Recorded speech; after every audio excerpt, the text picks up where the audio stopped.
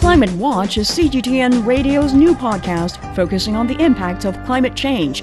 We have conversations with people on the front line about this critical issue.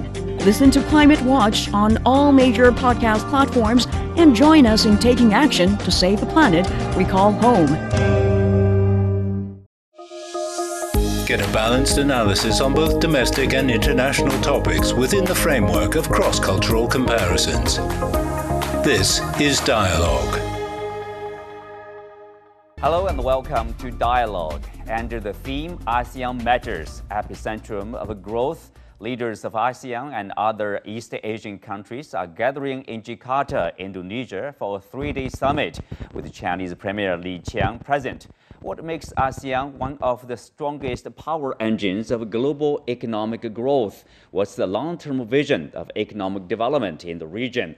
And how will current geopolitical tensions affect the regional grouping? To discuss these issues and more, I'm glad to be joined by Victor Gao Zhikai, board member of the China-Myanmar Friendship Association, John Palm, independent political analyst, Daryl Gape, CEO of GapeTraders.com, and Christine Susanna Jin, director of Gentala Institute Indonesia. That's our topic. I'm Xu Qinduo.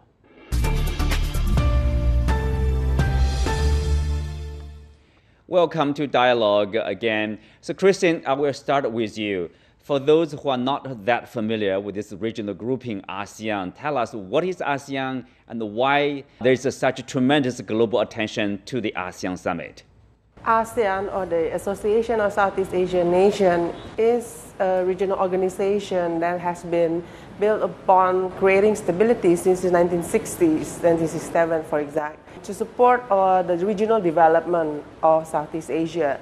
And in the past decade, I think ASEAN has contributed a lot to maintaining regional stability and development. At the moment, the involvement of other countries as partners of ASEAN has definitely contributed to even greater stability to the region. And that's pretty much the basic importance of ASEAN at the moment. And probably that's also why the global attention to ASEAN, a series of summits actually among ASEAN nations, and of course ASEAN East Asian Summit, and also one-on-one basic summit meeting with other big countries like China, US, Japan, etc. John Palm, I mean, you are from Malaysia. Tell us, at today's world, we are seeing these rapid changes, with the rise of BRICS plus countries, and of course you see a divided and sort of weakened G20, and then you see probably a more confrontational and militarized even G7, group of 7 countries, more developed nations there. And how important or how significant is ASEAN, such a regional grouping in today's multipolar world? These are truly momentous times for ASEAN. It was formed during the first Cold War, in the midst of the Vietnam War, while the US was carpet bombing Hanoi and raining cluster munitions on Laos and Cambodia. And today we are in the middle of, or the beginning of what looks like a new Cold War. Only this time, as Marx said, the first time is tragedy, the second time is farce. The first time was indeed a tragedy for Southeast Asia. Our region was ripped apart by war. So ASEAN was formed to maintain some degree of independence for the region. So that I wanted to say that these are the stakes. But ASEAN is now truly coming to the center again. ASEAN centrality is a theme you'll hear again and again. But in a way, that centrality is coming to ASEAN because a kind of the Bandung principles, the principles of non-alignment on which ASEAN was formed, these are being taken up globally. Particularly in organizations and new multilateral arrangements such as BRICS, and now called BRICS Plus. So we see a kind of global majority awakened and almost a second wave of the decolonization of global order. So within this, ASEAN is more relevant than ever. It's relevant in continuing to remain strategically autonomous in a world that is again being separated and facing a kind of decoupling or a kind of new Cold War. Now, in that context, organizations for global governance such as the G7 and G20 are beginning to show their age. They're becoming indeed actually less and less relevant. So we are heading towards a kind of BRICS world. And in that transition, I think ASEAN can play a leading role. And as I said, ASEAN centrality is not just determined by what it does, but what it is over the years. And that centrality is actually returning to the region. ASEAN centrality, Victor, of course, that's autonomy, independence, a precious, I would say, feature of this regional grouping. But in recent years, you have seen, if you look at the moves or initiatives made by the United States, for example, a big player, basically to reshape or remake this entire region. We see AUKUS, for example, US, Australia, and UK. It's like a military, sometimes people call them military alliance, and you see US, South Korea, Japan is another like a mini NATO, and you have this Quad security framework, US, India, Australia, and Japan. So these all development, all happened by bypassing ASEAN. And then people would ask, how much a challenge is that to the ASEAN centrality? Thank you very much for having me. First of all, let's congratulate the successful launch of this ASEAN Summit in Indonesia, as well as the 10+1, that is China, and 10+3, that is China, Republic of Korea, and Japan, which will really reinforce whatever message coming out of the ASEAN Summit. Now, we all remember very clearly that it was the United States very much involved in the Vietnam War, and when they were eventually driven out of Vietnam, peace and stability have been restored to this part of the world. And ever since then, there has been no large-scale war in this part of the world. This is very important. So I would say ASEAN really stands for peace, stability, cooperation, mutual understanding, and prosperity for all. Now, if the United States really can get its acts together and push for the new version of the Cold War or blocs against blocs, for example, I'm sure it will really lead to the restoration of war, conflict, rivalry, another Cold War, which will be a disaster for many countries in this part of the world, especially the 10 ASEAN nations. Therefore, I think it is real time for ASEANs to stand up very firmly to defend the peace and stability and cooperation, to emphasize that this part of the world, the ASEAN nations, collectively do not want to have another war. They should not be forced to pick between China or the United States. I think they should just pick which country is doing the right thing or the wrong thing. And they should be given full right and privilege to follow their own decision, follow their own conscience, follow their own independence, for example, rather than being forced to become a pawn between major powers. Now, in this sense, China-ASEAN cooperation will be absolutely important because from the China's perspective, ASEAN has been the largest trading partner. And also, China has tremendous amount of historical relations and geographical privity with all the ASEAN member states, and we want to treat with each other as equals and promote common prosperity and development together. This sets China very much apart from what the United States is doing, and I think ASEAN countries really have enough depth and width of their own decision-making to make the right choice between the wrong things versus the right things, and I think all of us want to have peace and stability and cooperation in this part of the world. Not picking the side, but probably choosing between the right and wrong. Darryl, as ASEAN, as we mentioned, a previous speaker talked about, stability and economic growth. Seems that's a priority. That has been the priority for ASEAN members. But of course, if you look at, we mentioned, it's almost like a militarization of this region, your efforts to militarize this region. But that probably, in a way, more or less, will that affect the goal of ASEAN to continue to grow? I don't think it will affect the goal of ASEAN to continue to grow. I think one of the key defining features of ASEAN is that it is not politically and ideologically driven. And that's the key challenge that ASEAN has to face at this stage. We have to avoid ideological domination on the decision-making around trade and around growth within the region.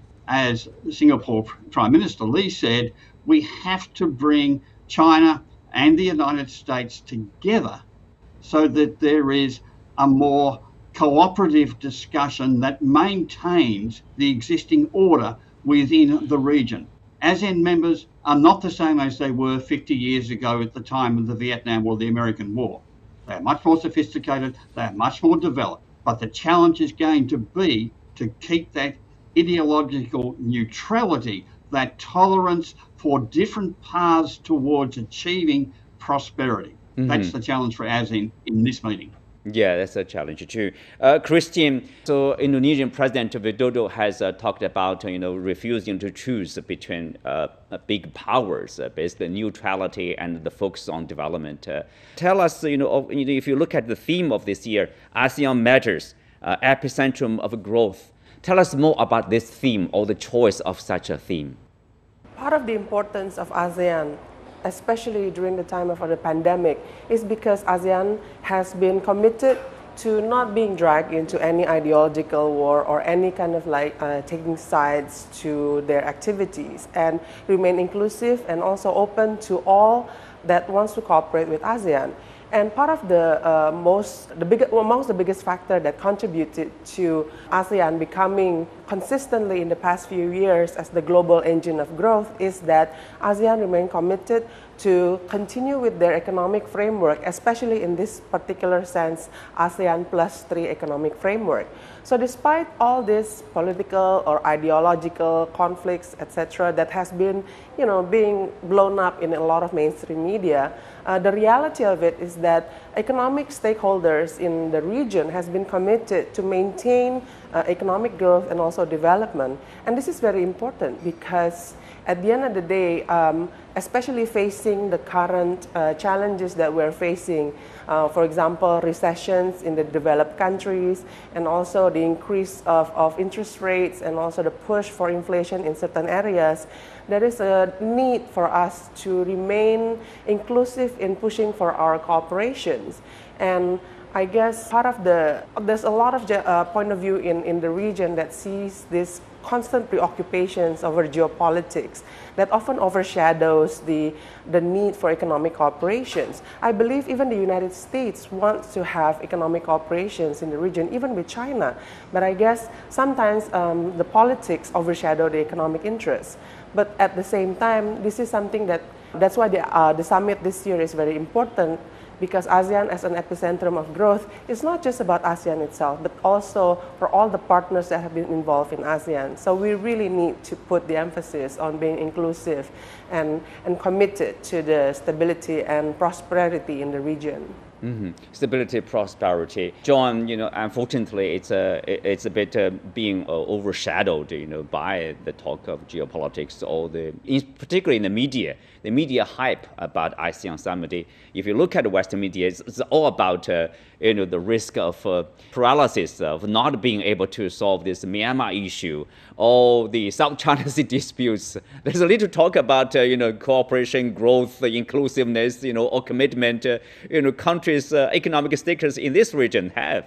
As Ms. Chin said, our ability to focus on development priorities, on ASEAN's priorities, is the key to our relevance. ASEAN's centrality doesn't come from its sort of complying with or having its agenda set by Western media or think tanks, much as they have tried to dramatize ASEAN. If you look at the media, it says it's in unprecedented strife and so on. That's not how it is in Jakarta. That's not the mood in ASEAN. So ASEAN's centrality is determined by its intractability to the bloc politics and the incitement and the militarization of the West. I mean, these are very, very challenging times, but ASEAN has chosen to meet them in its typical manner by focusing on development. And in this, the organizers and the host this year, Indonesia, is to be congratulated. So the point is that the bloc has to, as President Jokowi said, the captain of its own ship. And it's quite a challenge to do that. As you said, regional structures are being built over our heads. structures such as the Indo-Pacific, AUKUS, the Quad, and now the Trilateral Pact, none of these give ASEAN any consideration. And ASEAN centrality is threatened by these things.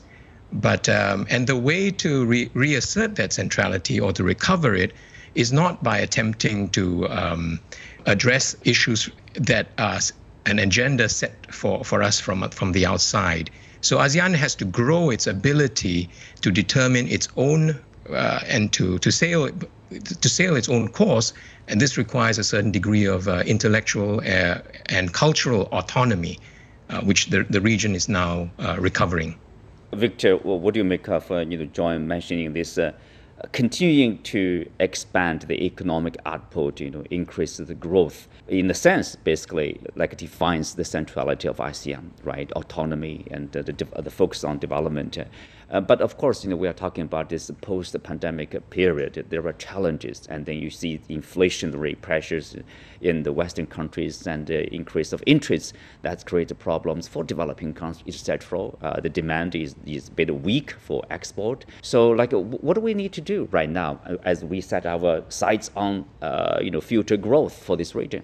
Well, first of all, I think in confusing time like this, when you talked about AUKUS and Indo-Pacific and potential Cold War, etc., then we really need to step back and really look at what is the real megatrend involving ASEAN and involving this part of the world. I would say that the real megatrend is promoting peace and stability and cooperation. The real megatrend for ASEAN is not war, is not to embrace Cold War, is not to go nuts in terms of ideological extremism, for example. And the real megatrend will be dictated and decided by the wisdom, vision, foresight, and courage of the people and the government of all the ASEAN countries. I firmly believe ASEAN countries don't want to have a war, don't want to pick between China or the United States. They want to promote peace and development. This is the megatrend. If we embrace the megatrend, then whatever other countries are doing, for example, in stirring up trouble, in agitating for war, in warmongering, for example, or preparing for a Cold War or even a hot war, we will not budge, because we need to stand firm about this megatrend. And this megatrend will not be preserved unless development is vehemently, wholeheartedly promoted. That means all the ASEAN countries need development. ASEAN +1 need development. And I truly believe ASEAN +3, that is including China, Japan, and the Republic of Korea, fundamentally, by the end of the day, we all need to develop. And to engage with each other in rivalry, confrontation, or even war will be an act of suicide. And I hope countries like the United States will really pause and think about the megatrend rather than indulging in fantasy that they can split the ASEAN countries or sow discord between China and ASEAN or otherwise, and create a new Cold War in our part of the world. Mm-hmm. I don't think people in our part of the world want to be split up by Cold War. We want to have peace rather than Cold War or hot war. Mm-hmm. Well, Dario, if you look at ASEAN, itself is a combination of a diversity. You have a Buddhism, you have Islam, you have a different political system, different culture, different traditions in countries, in member countries, but they work together in a harmonious way and with a focus on their priority of development, and that, of course, make ASEAN stand out as a powerhouse for global economy, for the growth. So that probably is something, we can find common ground for a lot of countries outside this region to work with ASEAN here. And that's exactly right. That is the strength of ASEAN. Its ability to tolerate different development paths. Now, China understands that. The Global Development Initiative recognizes that there are many different paths to prosperity. There's not just a single ideological path that is correct and all others are false. So that's been the key strength of ASEAN in the previous years. What's important now is that the United States in particular, followed by its allies, are trying to drive wedges within the ASEAN community. So it becomes even more important for ASEAN to present a united front on a range of issues. And that's what's really important for coming out of the Jakarta meeting, that ASEAN needs to re-establish itself firmly neutral, as firmly determined not to be involved in either of the blocks that are currently developing. And key to that, one of the practical measures, is removing trade barriers as quickly as possible to enable cross-border trading efficiency, because that underpins economic growth. And it's related organisations like the RCEP, the Regional Comprehensive Economic Agreements, that form the platform for that type of work. So ASEAN is already economically well developed. We need to be able to make sure that that is not divided by those who have a geopolitical agenda. Well, Christian, speak of RCEP, the Regional Comprehensive Economic Partnership, we see it just came into effect early last year, almost 2 years. So people say that has played an important role in the development of trade. For example, ASEAN has become, for years, the largest trade partner of China, and of course, China being the largest export market for ASEAN countries. So what can we expect further from RCEP? And of course, there's also the free trade between China and ASEAN, and they are talking about upgrading this free trade agreement. So what's to expect? RCEP definitely is still in the early stages of its development, so the potential is still very big. Obviously, you have mentioned, and some of the other speakers have mentioned as well, in terms of the diversity of the region and how that could create challenges, but at the same time, it is actually part of the opportunities that we can have in terms of mutually strengthening the regional development. And RCEP is definitely one of the platforms that has paved the way for this to proceed rather more smoothly, especially in the face of the current crisis, the current global crisis. But definitely the most recent plan between China and ASEAN to increase the trade cooperation to a new level, to the trade 3.0, is definitely a very good initiative that we should welcome and further push, because definitely if there's anything that we can hope for with this new cooperation is the infusion of two elements, which is smart technology and green development. And these two elements are very much important because the potential for the region, including Southeast Asia, as well as the partners, especially in the framework, under the framework of ASEAN +3, is definitely, there are a lot of demands for renewable energy and clean energy in the region. And I think China has taken a lot of inspirational steps in trying to improve China's contribution in the regional economic development. As you can see, even the Belt and Road has seen a lot of upgrades, and the infusion of the concept of digital Silk Road, green Silk Road, is definitely something that shows that China has been responsive to the challenges that the Belt and Road Initiative have faced in the region, and tried to find ways, innovative ways, together with countries in the region to push for this kind of development. So RCEP, in this sense, we've only been sort of like 20 months of its development, and we are still trying very hard to recover from the post-pandemic situations with the weakening of global demand, etc. So we are going to face greater challenge, but the potential is still very big, and the potential is still very much there. So we definitely hope that further cooperation between different countries in the region, even outside ASEAN, is definitely going to help. Mm-hmm.